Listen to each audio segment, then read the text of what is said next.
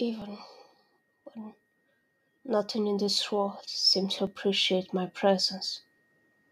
Sometimes a bird, a star, will leave, knowing they were being observed by me through my eyes, was enough to hold on for a little longer.